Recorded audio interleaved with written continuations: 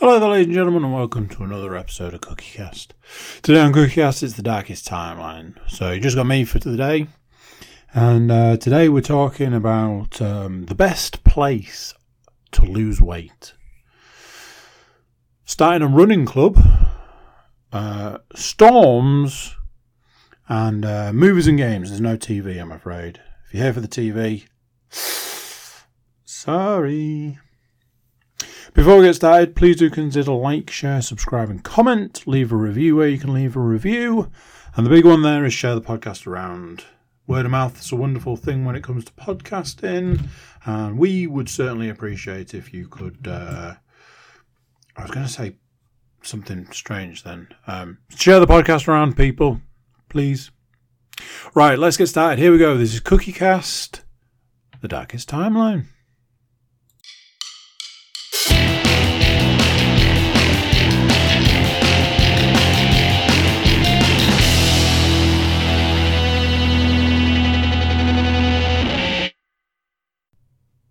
Hello. How you doing? You alright? Are you well? As always, I have to presume that you said yes.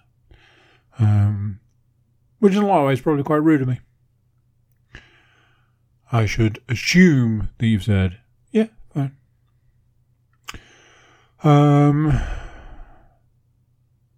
Bit of a funny one this week. Let me jump over to my list and see what is available. Oh, yeah, we've got a doozy to start with. I went to 3 parents' evenings over the space of... It was 2 days, but it wasn't 2 days, 2 consecutive days. It was a Monday and a Wednesday.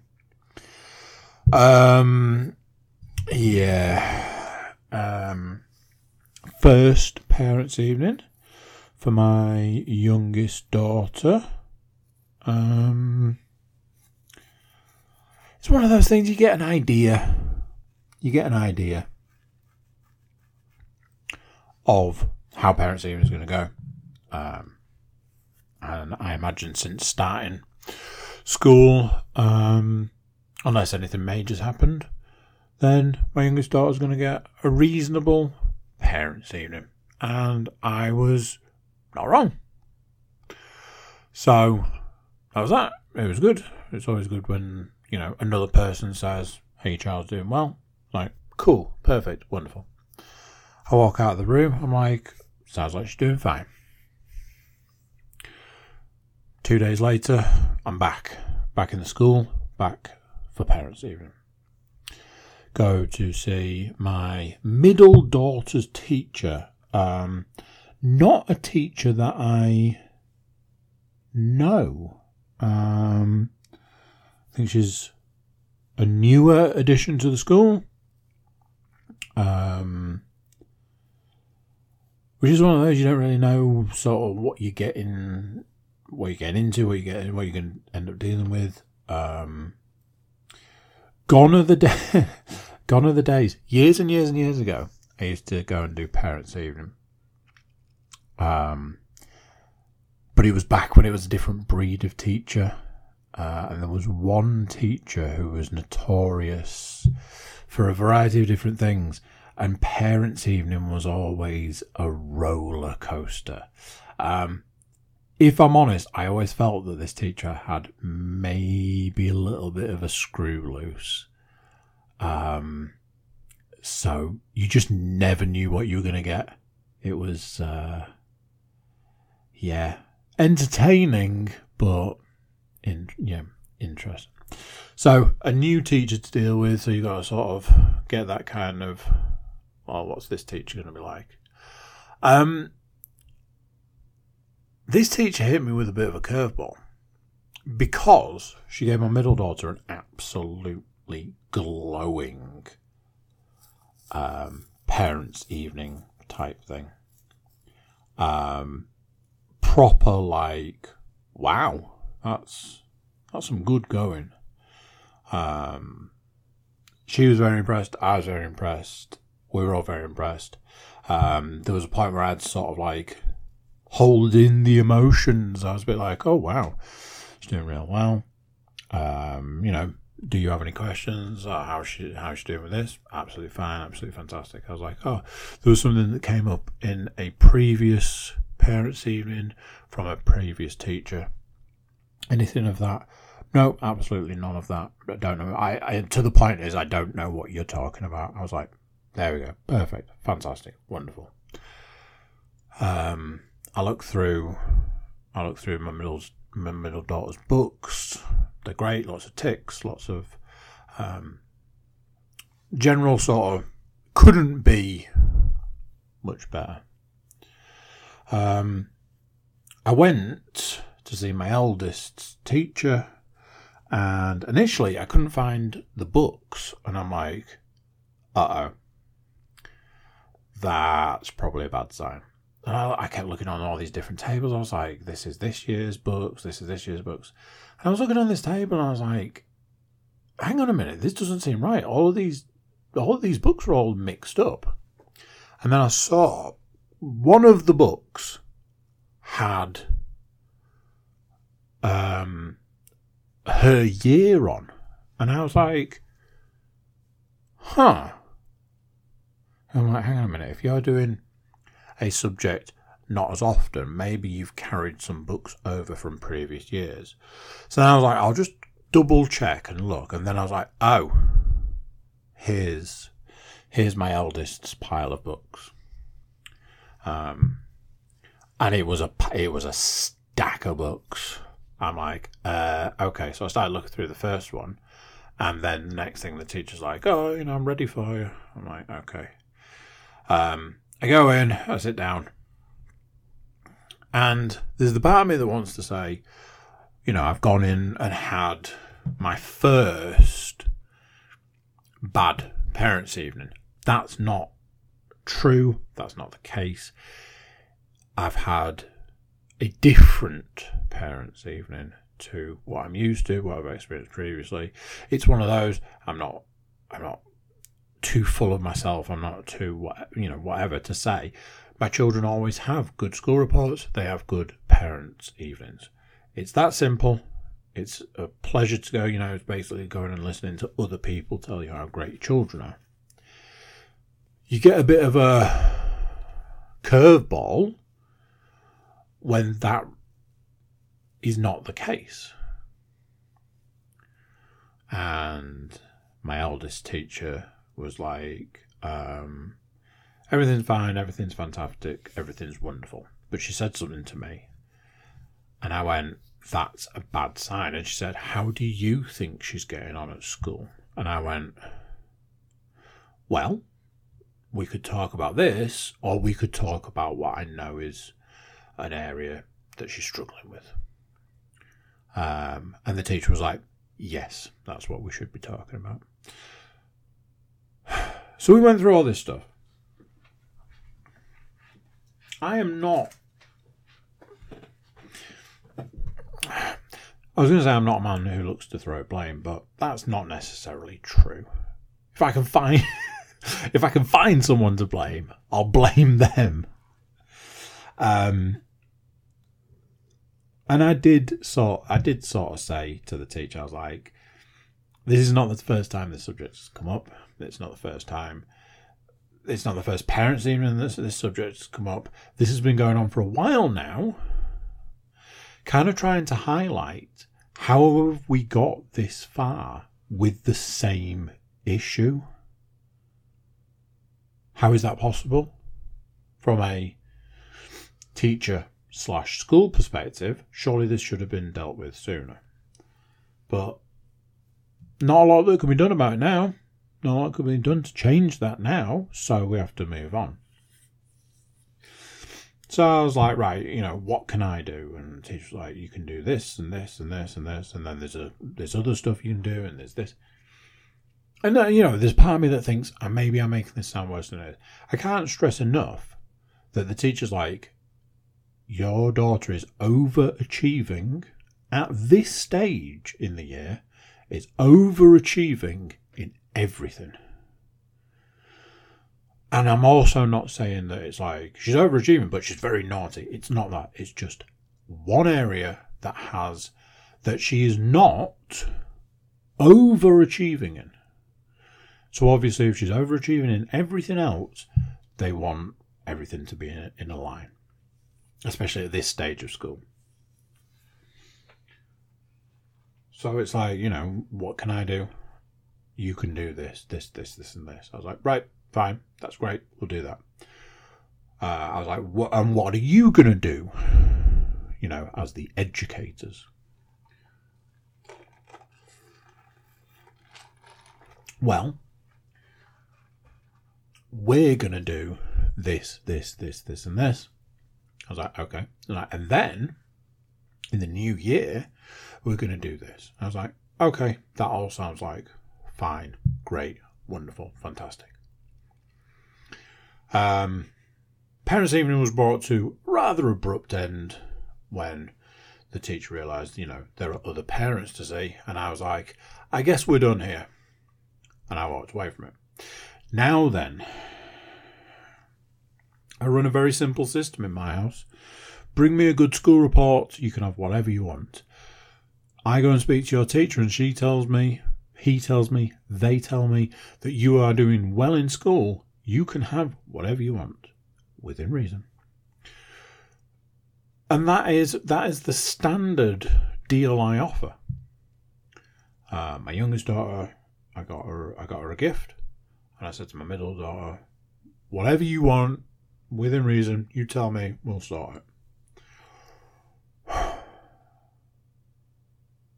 Question is, how do you have the other conversation?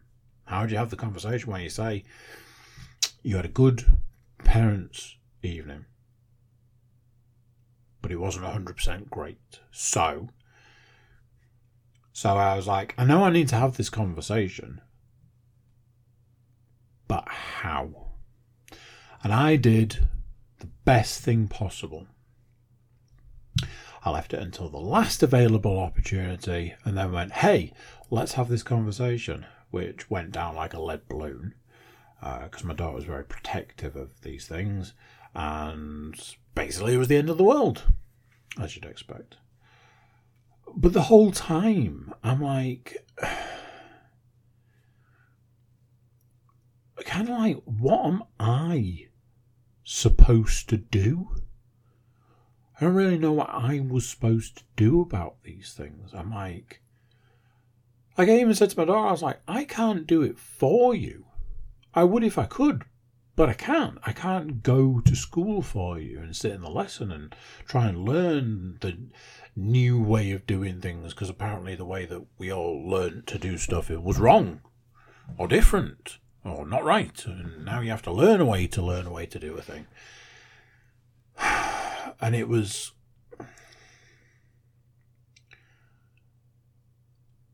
yeah, it's been a learning experience for everybody. And I have to learn to find a way to help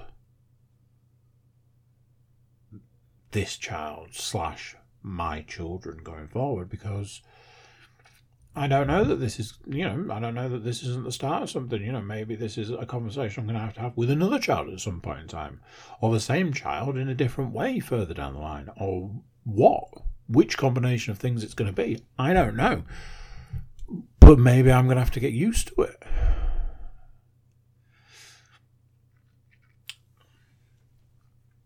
So, I've been having an issue with my watch.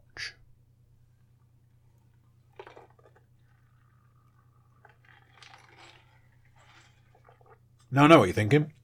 That's one way of segueing. And you're right, that is one way of segueing. Been having an issue with my watch, which I'm always like, it's technology, so it's bound to be, it's definitely going to break at some point. So, my watch wasn't working in a particular way. And I was like, here we go, this is nonsense, it's rubbish. And the screen was coming on when it wasn't supposed to. Like the watch is designed that when you raise your wrist as if you're looking at the time, screen comes on. I've done it so you can see. Obviously, you can't see me, so it doesn't matter. When you put your wrist down, when your wrist is still, that watch is supposed to go off. However, I was having an issue recently where I was like, the watch screen isn't going off. The watch screen is coming on when it's not supposed to. What is going on here? What is wrong? So I'm like, it doesn't need updating, doesn't need change. Is it starting to break?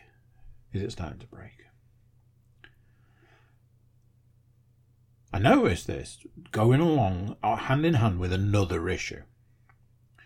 And the other issue is that I've been able to see the infrared light thing that emits from the back of the watch at various points in time. And I was like, oh, I know what the problem is. I've reached that point, which is every person's favourite point when, I'm trying to lose some weight, where I've lost some weight and it's actually now starting to make a difference. Because as I always say, the first place you want to lose weight is absolutely in your wrist. Realised recently that I was like, I might have to take a link out of this watch band because it's loose. And I've got a kit. I've got like a tool and a kit thing. You put it in the base and you turn a thing and it pops the pins out. And you just pop a link out basically. And then do it all back up. Job done. Everyone's happy. I was like, oh wow. That's where I'm at, is it? I've lost some weight and I've lost it from my wrist. The one place that I'm super pleased that I lost weight from. Something I was going to mention at the back end was Monday today, weigh-in day. Lost weight again. So I looked back and I was like, that's 3 weeks of consistently losing weight. It's not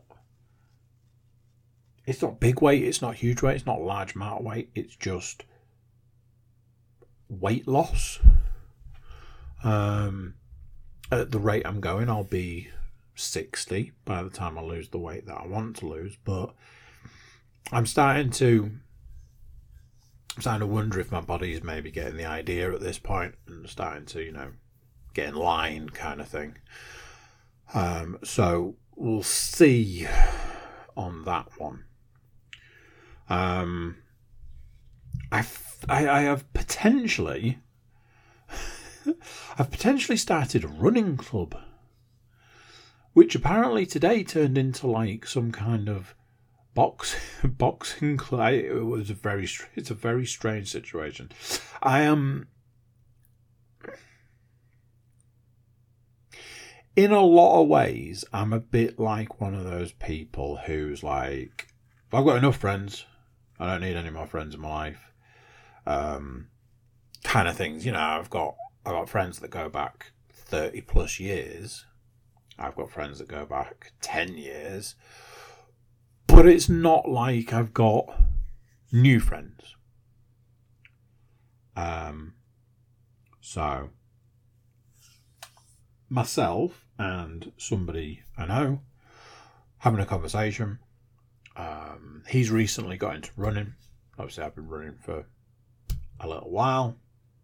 He was asking me a couple of tips and pointers and, what do you do about this pain and what do you do for that pain? And I was like, try this, do this, make sure you're doing this.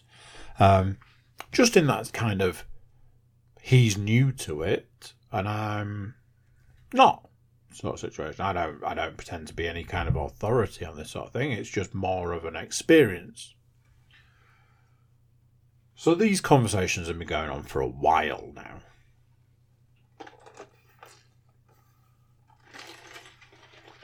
And one day, about a month ago, I was like, hey, I don't suppose you fancy getting up at 8 o'clock on Saturday morning and going for a run, do you? Said completely jokingly. It wasn't serious in any way, shape or form. What it was I needed to change the way I was doing things on a Saturday morning. for purely selfish reasons. I kept struggling to get a parking space at climbing. And that included getting there at like 15 minutes before they opened. I got there 20 minutes before they opened one day. And all the parking spaces were taken. There was, I don't know if I think I mentioned this, but there was a point in time where I lost a parking space because I was doing a jiggle. So I pulled out of the space to pull back in, having done a jiggle. And somebody just pulled into the space. And I was like, well, you're absolutely the worst human being there's ever been. And now I have the joy of seeing that person every Saturday morning. So getting there 20 minutes before they opened, and there's no parking spaces, and people queuing to get in at 20 minutes before they open. I was like, this is unacceptable. So I jokingly said to somebody, I've made a decision. Instead of doing things in the order of go for a run, then walk the dog, then get to climbing for 8:45 and there being no space, and then having to drive 10 minutes away to walk back and be there, quote unquote, late, I need to make a change. So what I'm going to do is I'm going to walk the dog, then drive to climbing, and just do a run that's 2.5, 3 miles in the vicinity of climbing, go back to the car, grab my bag, go in, and then when I'm done, the car is outside. No issues. So off the back of that, I was saying to someone, I don't suppose you fancy a run Saturday morning. Purely joking. Purely because I was going to be in the area. And I think I was trying to spark a conversation more than anything. Not expecting this person to say, I absolutely fancy a run Saturday morning. That sounds amazing. Let's do that. I was like, what? Seriously? They were like, yeah, absolutely. I live 5 minutes away from where you're going to be. And I can do a 2-mile run. So let's do it. I'm like, okay. And I gave them a lot of opportunities to, get out of it by saying it's going to be early. So, you sure? Yeah, absolutely. I'm usually up at 6. Yeah, but on a Saturday. Yeah, on a Saturday. Well, okay. If you want to do it, we can do it. But I'm saying we don't have to do it. I'm going to be doing it anyway. You don't have to. No, I'm down. So we went out. We ran the furthest distance that the other person had run. Got back. I managed to get back to climbing. I had like 20 minutes to hang around outside. I'm like, this is pretty awesome. I have ticked a lot of boxes at this point in time. So, yeah, this is cool. So, literally the next week, I was like, hey, got a bit of a problem. And that problem is that I've got all the children, it's the holidays, I need to be at home for a particular time, and then I would have to I need to be at home at this time because I need to leave the house at this time to drive to pick my eldest friend up to get back to climbing. So it's going to be different this week, and the only way I can work it out is if we go for a run at like 6:30 on Saturday morning. Now, I fully do not expect you to get up at ridiculous o'clock and go running. So, don't worry about it. And the other person was like, I'm fine with that. I was like, yeah, but it's stupid early. You don't want to be doing that on your day off. I am fine with that. Don't you worry about it, pal. I was like, okay. The whole time this is going on, I spoke to somebody else and was kind of relaying part of this conversation, having other conversations, talking about what I do for like exercise. They were talking about what they do for exercise, and they said in passing I really need to get back to running. I haven't been in a couple of months. And I said, well, you're more than welcome to come with me and so on a Saturday. Because we go on a Saturday. Obviously, this Saturday we're going a lot earlier, so I wouldn't expect you to join in for that. But normally we go about 8 o'clock. And this person said, that sounds great. And I was like, what is happening here? What is with all these people who want to go running at a stupid o'clock on a Saturday? I was like, well, like I say, 6:30 on Saturday. And they were like, look, that is probably too early for me, but 8 o'clock's fine. So that was a week ago. And again, I gave everybody involved as many chances as possible to get out of this. And nobody did. So next thing I'm like, right, I will see you Saturday morning at 8. Don't forget we've got somebody joining us. They were like, that's fine. Job done. The other person was like, I'll see you then. It's like, okay then. Saturday morning rolls around. I get to be where I'm supposed to be when I'm supposed to be there. I go off and meet the first person. I was like, right, we need to walk back. But we can do our run in reverse. No problems, no dramas, no issues.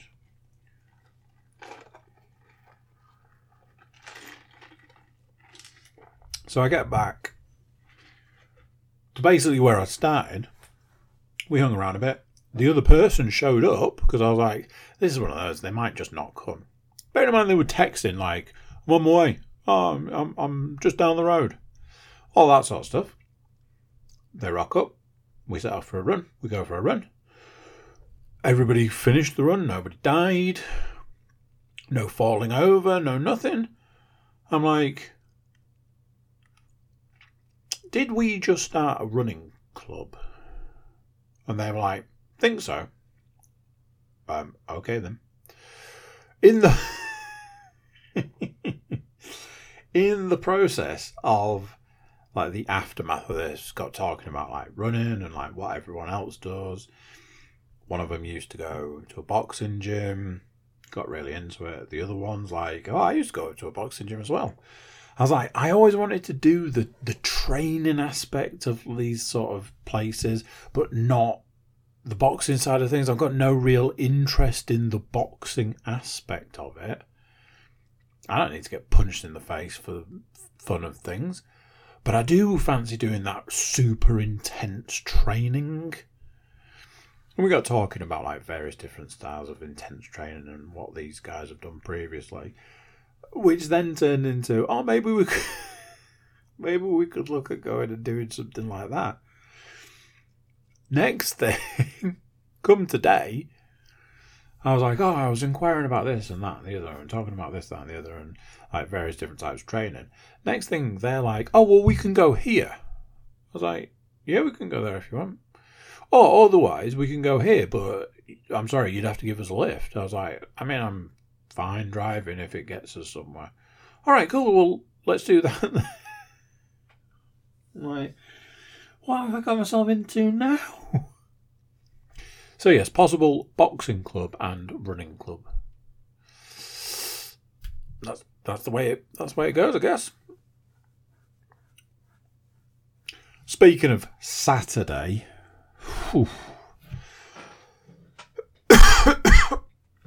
this was my Saturday. The cliff notes of my Saturday. I got up at 5:45.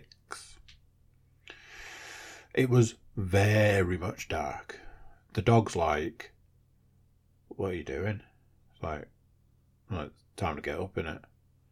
He's like, okay, cool. I'm off back to bed. I'll see you later. I was like,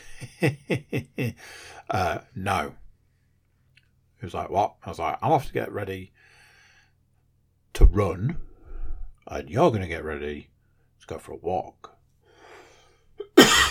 He was like, yeah, I'm off to bed. And that's what he did. Right up until I came back with his lead and his harness.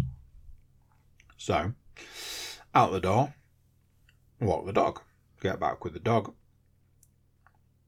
By this point, everybody's sort of getting up and getting sorted in the house. And I'm like, right, I'm going to catch you guys later because I got to go. Jump in the car, drive over, park up at Climbing. Nice and early. Like early. Go meet the first guy, go meet the second guy. We go and do a run. Do what's one of the guy's longest ever runs, as I was saying before. I'm like, well, that was the idea. That's why we're here. Go to Climbing. Do best part of 2 hours. Well, it's an hour and a half. Why am I saying 2 hours? It's an hour and a half. It's literally exactly an hour and a half. Do that. Jump in the car, drive home. Once I get home, collect 1, 2, 3 of 4 children. Go back to Climbing. Obviously, full well knowing that I'm not going to get parked. Park, like I was saying before, 10 minutes away, walk down, get in there, get everybody sorted, get everyone booked in, go in. Then I have to supervise 3 children, on and off, climbing, lunch, more climbing. Swap with Leanne, take the 3 younger children, obviously that's a weird way of saying it, but take the 3 youngest children home, which then just turns into absolute carnage. Once they get in the house, my son's sole purpose in life is just destruction. It's like, hey, you see all these books on this bookshelf? I'm like, He's like, do you want to see what they look like on the floor? I'm like, not really. He's like, tough. And my 2 youngest daughters just then turn into... It's like a mixture of a Tasmanian devil mixed with Wolverine. I basically try and...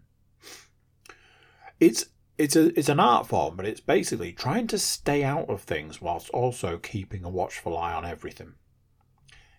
It's very difficult to master, but it's a very useful skill.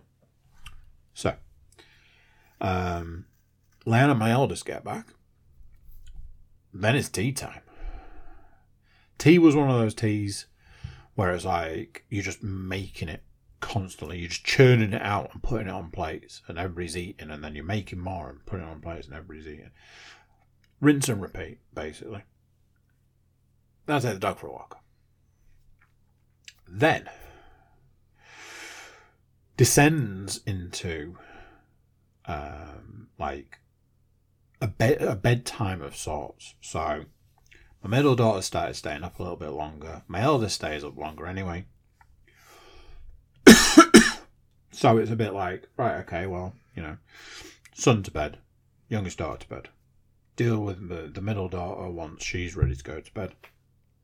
Sit and watch a movie with my eldest. She goes to bed. Then I'm like, cool. It's 9:30. Should probably have something to eat. Sit down, have a drink. That kind of thing. And it was the point where I was like, what a day. When you're sitting looking at the clock and it's like 10 o'clock and you're just basically eating. And it's the first proper meal of the day. And you're like, 5:45 was a long ass time ago. And obviously your day's not over because you want some semblance of normality, I guess. So you try and fit as much in past that point as you can get in before eventually toddling off to bed. But I've been wondering about a theory recently. I've talked about this before, and it largely common sense. I'm not about to tell you that I've broken new ground on a theory about getting out of bed. But as a 43-year-old man, it is a new theory for me. I am a man of the snooze button. A number of people in the past have said to me, why do you have all those alarms? And I'm like, so I can get out of bed. They're like, when the alarm goes off, get out of bed. I'm like, please. Chat, please. That's not how this works. Set an alarm 15 minutes before you have to get out of bed, so you get the sweetest sleep of all, the 15-minute snooze.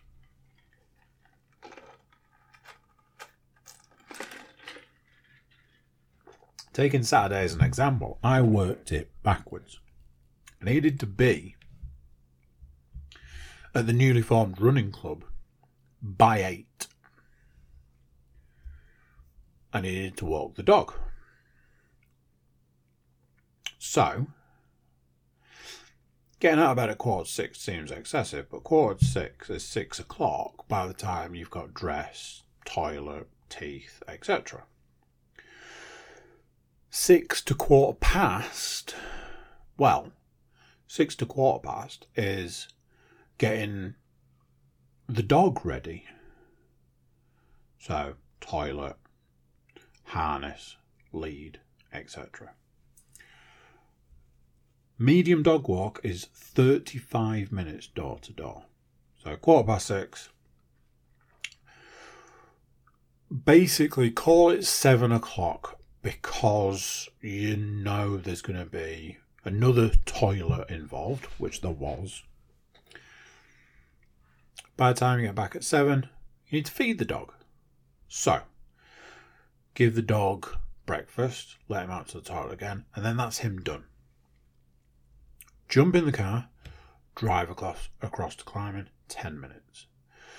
So at this point in time, we're looking like 7:30, 7:45 for whatever. And I need to be at newly formed running club for 8 o'clock. So that 5:45 start isn't looking like the worst idea. So recently, whereas previously it would be a case of, I need to be here at 8. Well, I can do everything in an hour, so let's go for 7. Knowing full well, as I've just explained, I absolutely can't get any of it done in an hour. So that's insanity. Leon said to me the other day, how many days have you got up before 6 o'clock this week? And I was like, well, Monday. Not sure why that was, but I did. Tuesday. Wednesday went climbing. Thursday went climbing. Friday, no. Saturday, yes. Sunday, no. So I was like, is it better? Is it better to have the alarm go off, you get out of bed and you go, right, the best thing for me to do right now is to go. Or go back into bed for 15 minutes. What's it going to hurt? What's it going to difference it's going to make? Well, let me give you an example. Monday, I go into the office and I take my son to nursery. That in itself is an hour. I know this. I had an alarm that went off at 6:30. I said to myself, I need to leave the house at 7 to run so I can get a decent run in, sets me up for the day. In my head, I had 2 things going on. One was I can get back into bed for 15 minutes, the sweetest sleep of all, and still get up at 6:45 and go and get the day started. There is nothing wrong with getting back into bed, having 15 minutes of the sweetest sleep, getting up at 6:45, getting out the door at 7, and away we go. Problem was I was awake enough to have all of these thoughts. So there was a part of me that was sending myself off back to bed, basically fully awake. Now that is a bad idea. So, fully convinced that I'm still able to achieve absolutely everything I need to this morning if I go back to bed. That's what I did. A part of me that was like, yeah, but you've been getting up recently, you've been doing well, and you've really been seeing the benefits of getting up and getting after it and getting started with your day. And there's that part of me that was like, yes, but I'm taking some of that back. I'm taking some of that power back by getting into bed and having 15 minutes extra, and then I'm going to get up and do everything. You will know as well as I do that if you are fully awake and fully formed, having fully formed conversations with yourself, the absolute worst thing you can do is get back into bed. Because the sleep you fall into is almost like a coma. When that alarm goes off again, 15 minutes later, it's like you can't hear it. And you turn it off instinctively, but you turn it off because you are dead to the world. And next thing, it's 5-7 kids, and we've lost an extra 10 minutes on top of the 15 minutes that we probably couldn't afford to lose. And now, we're behind.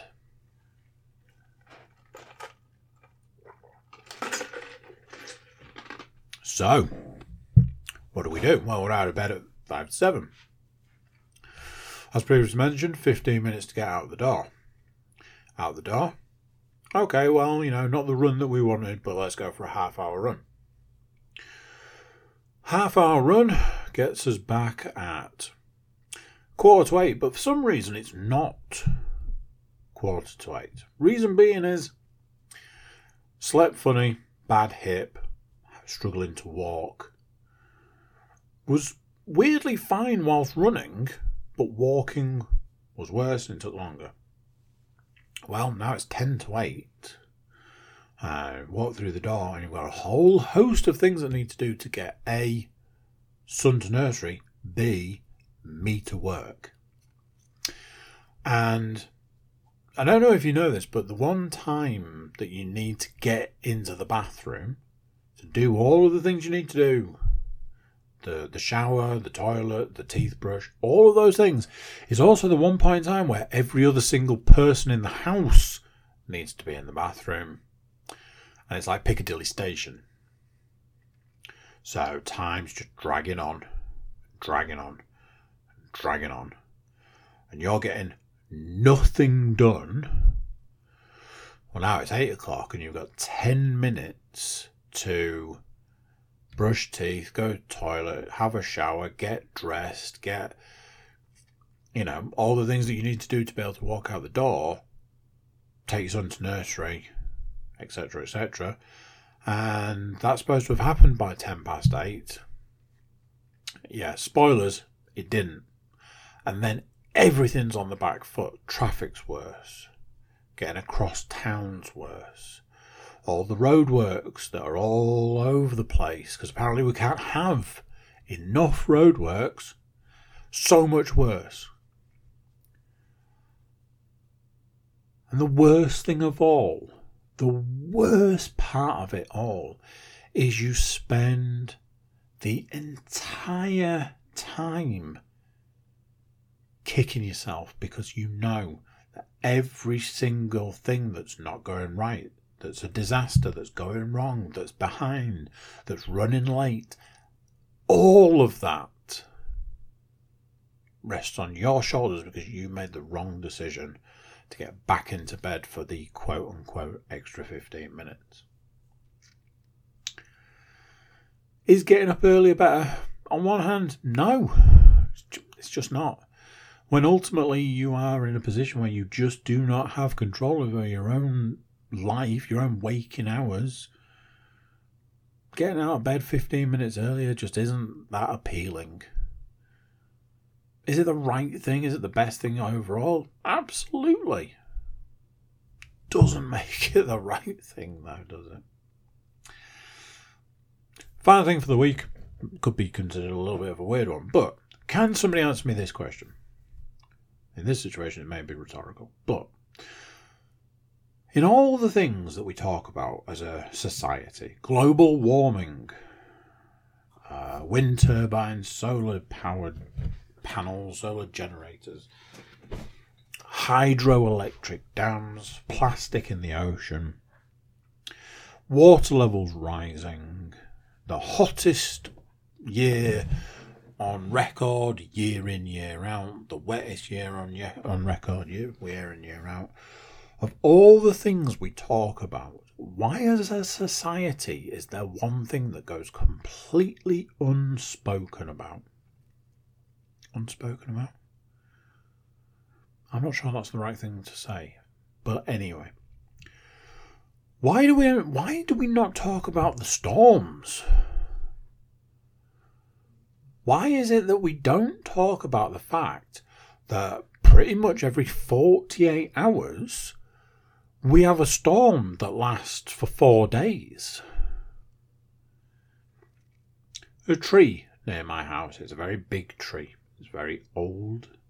It's like, I kind of want to call it like a grass tree. It's got a lot of long, thin leaves that hang down.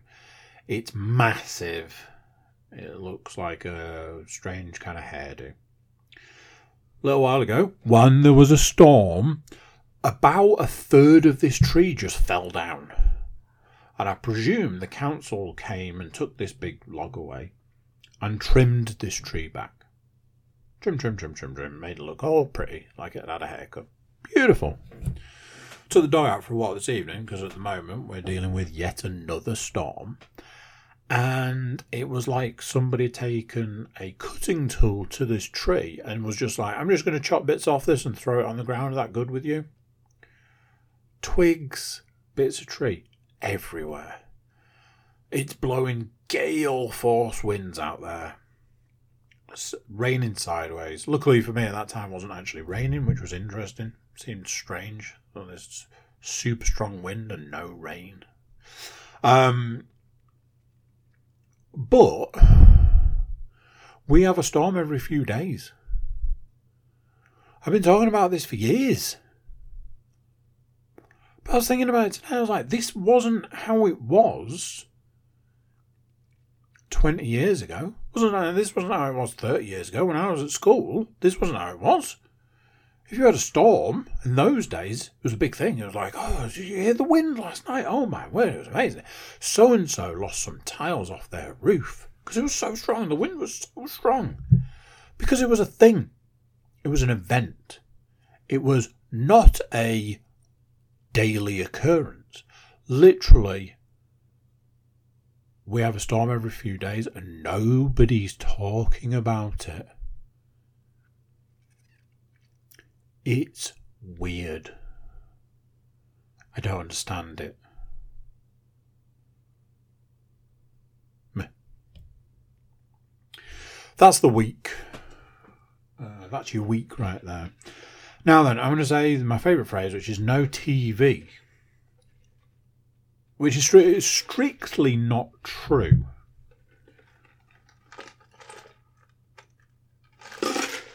Allow me to explain. I watched the thing on Netflix the other day because I wanted to, because it was something that I saw advertised. I was like, I'm going to watch that. There was only one problem. It was one of these 10 comedians do a thing on Netflix. And I went, cool. I only want to see one of them. And that comedian was on first. So it was like a birthday celebration for the improv. One of the comedians that was going to be featured on it of the 10 was Bert Kreischer. I was like, I'm going to watch that. And Bert was on first. So I watched his bit, and then somebody came on that I don't really know. I was like, I'm not interested in this anymore. I'm going to turn this off. And I've not been back to it, and I probably won't. So there's that. TV-wise, deuces, baby. No, not TV. Movie-wise, deuces. And they're both new to me, so we can talk about it. How good?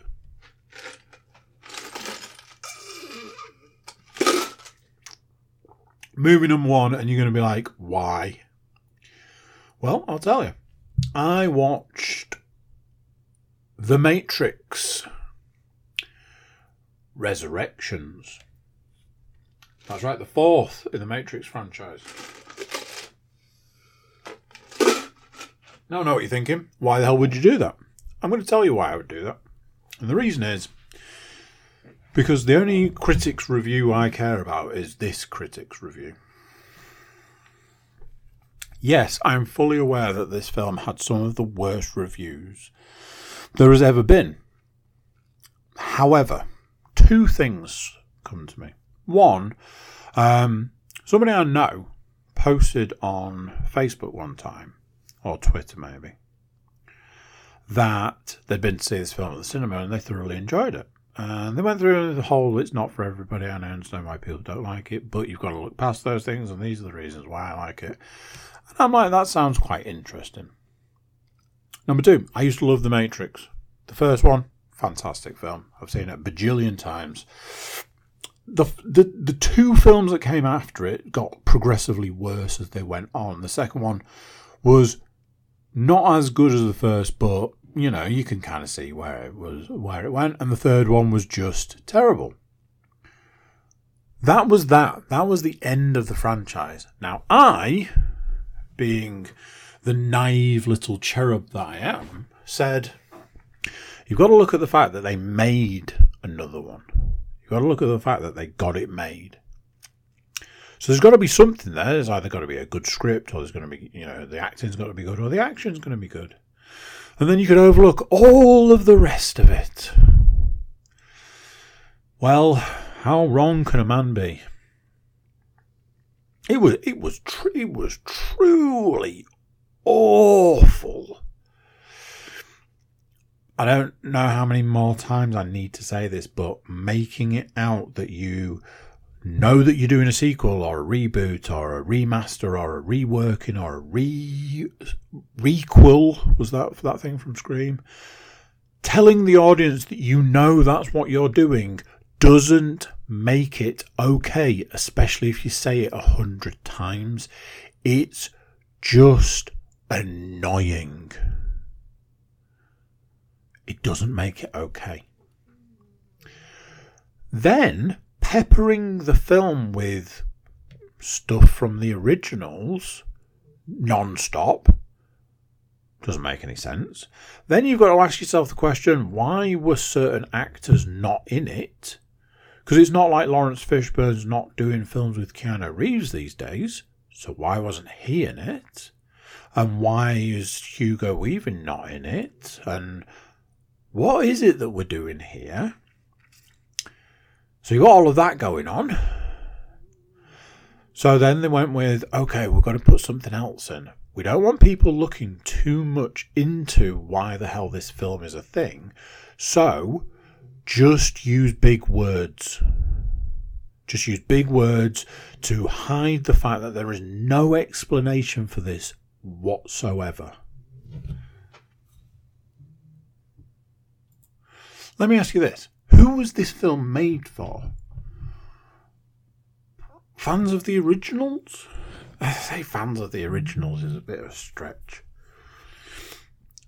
Who was this film made for? The children of now generation that probably don't know the original films? People who watched and enjoyed the originals? Is it for them? Because it was it was truly odd. There were no redeeming factors about this film. It treated the audience like the audience was an idiot. I can't say enough bad stuff about it. But I can say this. I came up with an idea. Films like this should have competitions attached. So, somebody somewhere along the line says this phrase. I think we should do another Matrix. Somebody else says, yeah, we could probably make that work. Now, these have to be people in power, have to be people way up the food chain. Topper Warner Brothers says, bring me ideas for a new Matrix movie. I feel now's the time.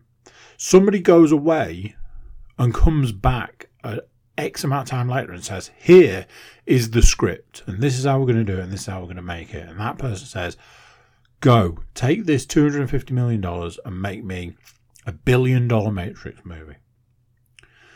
And they take the $250 million and make a $90 million Matrix movie. Those numbers are not confirmed. So they should instead do a competition. They should say, we at Warner Brothers are prepared to green light another Matrix. If you think you can write a script worthy of the new Matrix movie, do it, bring it to us, and we will put you into a competition. So you'll get hundreds of thousands of people sending scripts. You pay people in your studio a fraction of the money you're going to spend on the film to read those scripts, weed out the trash. Once you get it down to a few hundred, then you turn it into a televised competition where you say these are the essentially the finalists, or the first round of finalists for this competition. You give people a heads up what you're doing, and then it goes into almost like a sudden death situation. People are given weekly challenges to rewrite parts of the script, to then pass a board, like a certification board, or whatever you want to call it. So each week, 10% are eliminated. So 20 go in the first week, and etc.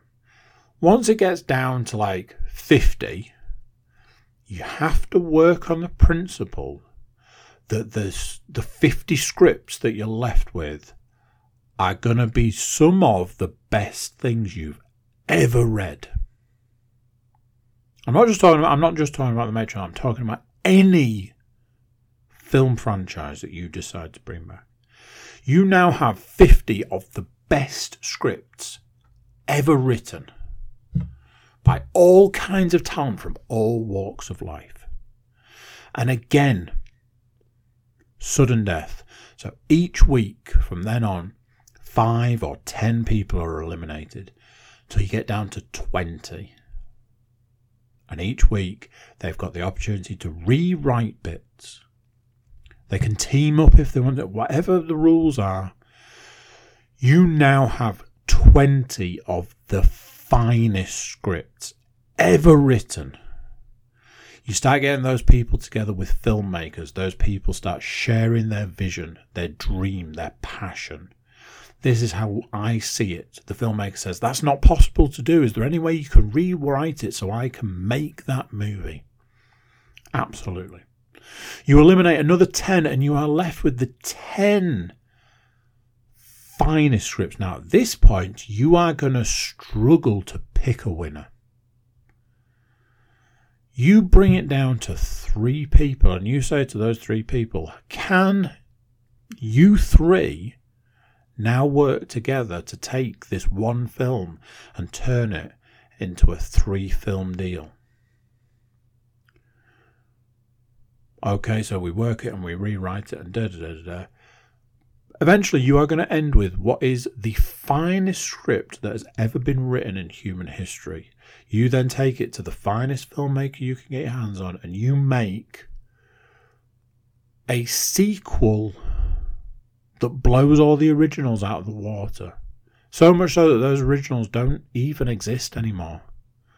You can't talk about the original Matrix without saying Matrix Resurrections was possibly the greatest film ever made. Even now, 20 years later, it still stands up as possibly the greatest film ever made. It made me question parts of my life. I changed my religion. I changed everything just to try and get closer to that movie. That's my dream for filmmaking for the future. And honestly, it would cost a fraction of the money spent to churn out a steaming pile of horse shit than to get the finest script ever written by human hands. And I'm going to give you that for free. Now, bearing in mind, if you do decide to go with this idea, I want a little cha-cha-ching cheddar cheese kickback. But hey, I'm sure you'll find a way to say that it wasn't my idea. I watched another movie, but in a bit of a... Not a bit of a movie watching kick. In a bit of a... There's been some films that have passed us by for one reason or another. Like, usually having to pay for stuff. And that is very much it. Like a film you would have to pay for that you're not prepared to pay for kind of gets in a bit of a sticky situation. But what's nice is if they go onto a streaming service like Halloween Kills.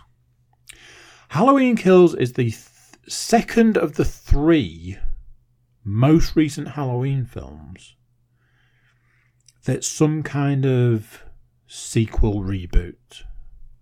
I think it works on the principle that there was basically like Halloween and then the first of these 3 films. Basic plot is that at the end of the first of these 3, Michael Myers was trapped in the basement of a burning house, and that's basically the end of it. But it's Michael Myers, so, back he comes. Straight out the front, I want to say this. It was fine. It wasn't good. It wasn't bad. It was just fine. It was fairly inoffensive. One thing I will say that just stood out so weird, to the point that I had to presume it was intentional, was up until a certain point in this film, Michael did not get shot once. He was shot at about 150 times, did not get shot a single time till the end of the film. It was so weird and it stood out so much that it had to be intentional, was the only thing I could think. So there was that. Second thing that stood out to me that I started getting to feel a bit weird about was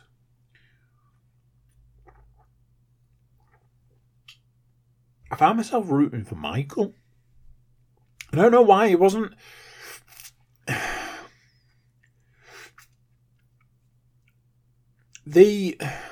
For want of a better way of putting it, I'm going to have to categorise it like this. The human characters, the human elements of this film.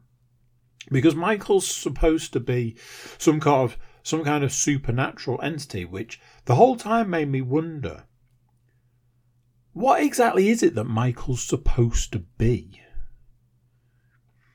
Because I was like, oh, you've got Jason and you've got Michael, you've got Freddy. Well, no, Freddy doesn't count because Freddy is a thing. He is created in dreams. So he can be a supernatural entity. And with Jason, I think there was supposed to be something to do with the lake itself. Possibly some sort of voodoo as well. But what is Michael supposed to be? Now, there is a point towards the back end of Halloween Kills where they talk about what it is that makes Michael the way he is, i.e. can just keep going. And it was kind of okay, but at the same time I was like, what? What is Michael supposed to be? Is he like some kind of zombie? He's just an entity. Anyway, Halloween Kills. Michael's not dead. Comes back. And does what Michael does. Starts murdering people in very familiar places. Places he's been before. The house, the old house, the very, very famous house, all of this. The issue I had, and very much by the end of the film, the biggest issue I had was that I didn't like any of the characters. But I kind of liked the Michael character most, which meant by the end of it, I was rooting for him. I was like, yeah, kill them all. You've got generic guy. Am I supposed to feel something for this guy? Or am I like, just kill him, get rid of him? He's boring. At least Michael's in some way interesting. And you've got the family, you've got the 3 generations, you've got Jamie Lee Curtis, her daughter, and then her granddaughter, and they're all decided to take on Michael, and the town's decided to take on Michael. And you're just like, I hope Michael wins. Because you're all really, I don't know, just dull. It's like, I feel no emotional connection to any of you other than probably Jamie Lee Curtis's character. It was fine. It wasn't good. It wasn't bad. There is a third one. At this stage, I do feel like it's probably going to be a case of having to watch the third one. I don't know when I'll do that. Because I think it was on a streaming service round, weirdly, Halloween. And then it's immediately been taken off. So I'm a bit like, I don't want to have to pay for it.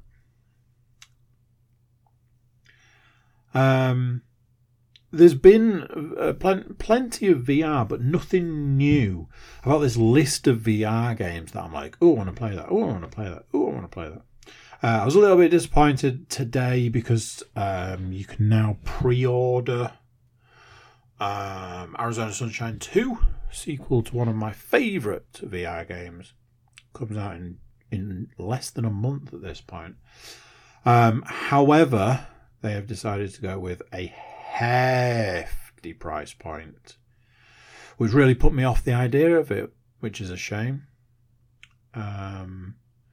I am literally hanging out waiting for the Black Friday sale because rumour has it, word on the grapevine has it, that the Oculus sale is supposed to be quite good. I know that previously I've absolutely rinsed previous Oculus sales, so, fingers crossed. Computer games wise, other than VR, I have played, and now, as of the night before and last night, I've played and finished Spider-Man 2.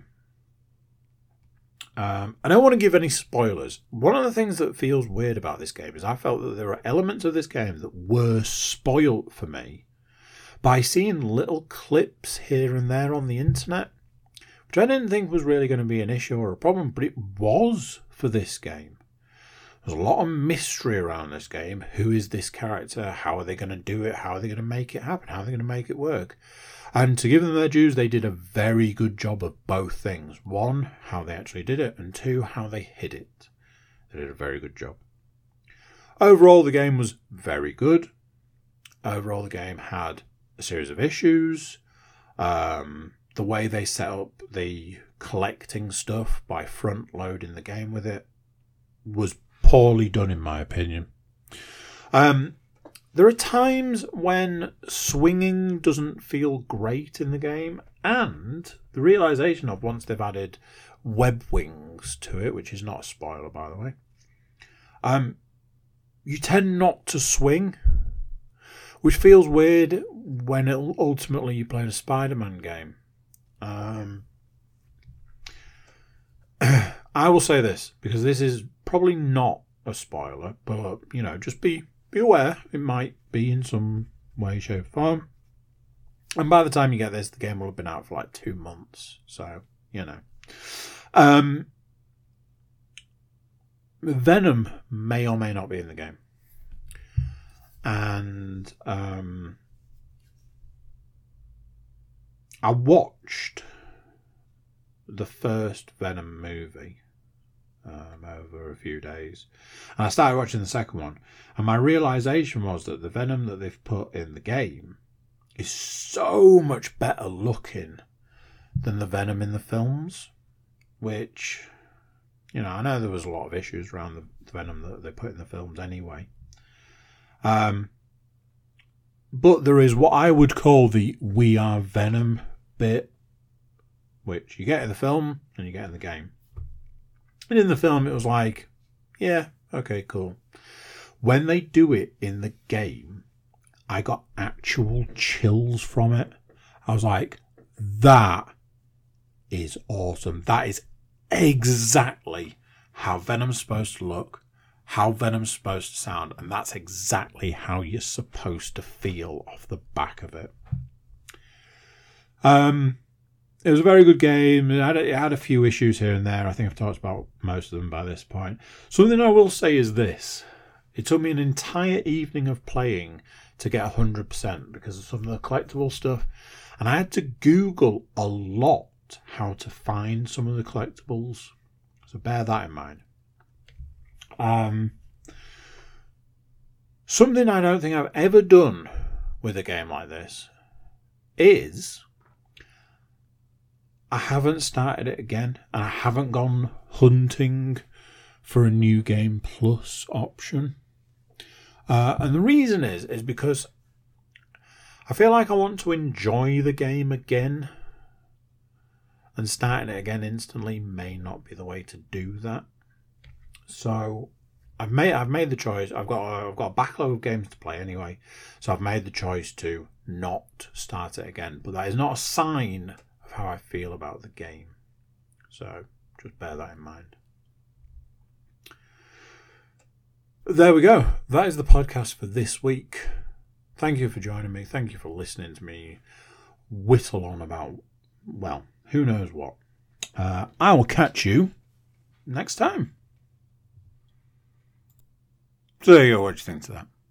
Another one done. Another one gone. Another week of, I don't know what we'd call it really. Do you? Thank you for watching. Thank you for listening. Thank you for being here. Before you go, please do consider like, share, subscribe and comment. Leave a review where you can leave a review. Check out the website, thecookiecast.com. There we've got social media links and an email button, and that way you can get in touch with us. That's it for this one. Until next time, I'm going to say bye, and I'll see you then. This is a Cookie Cast production.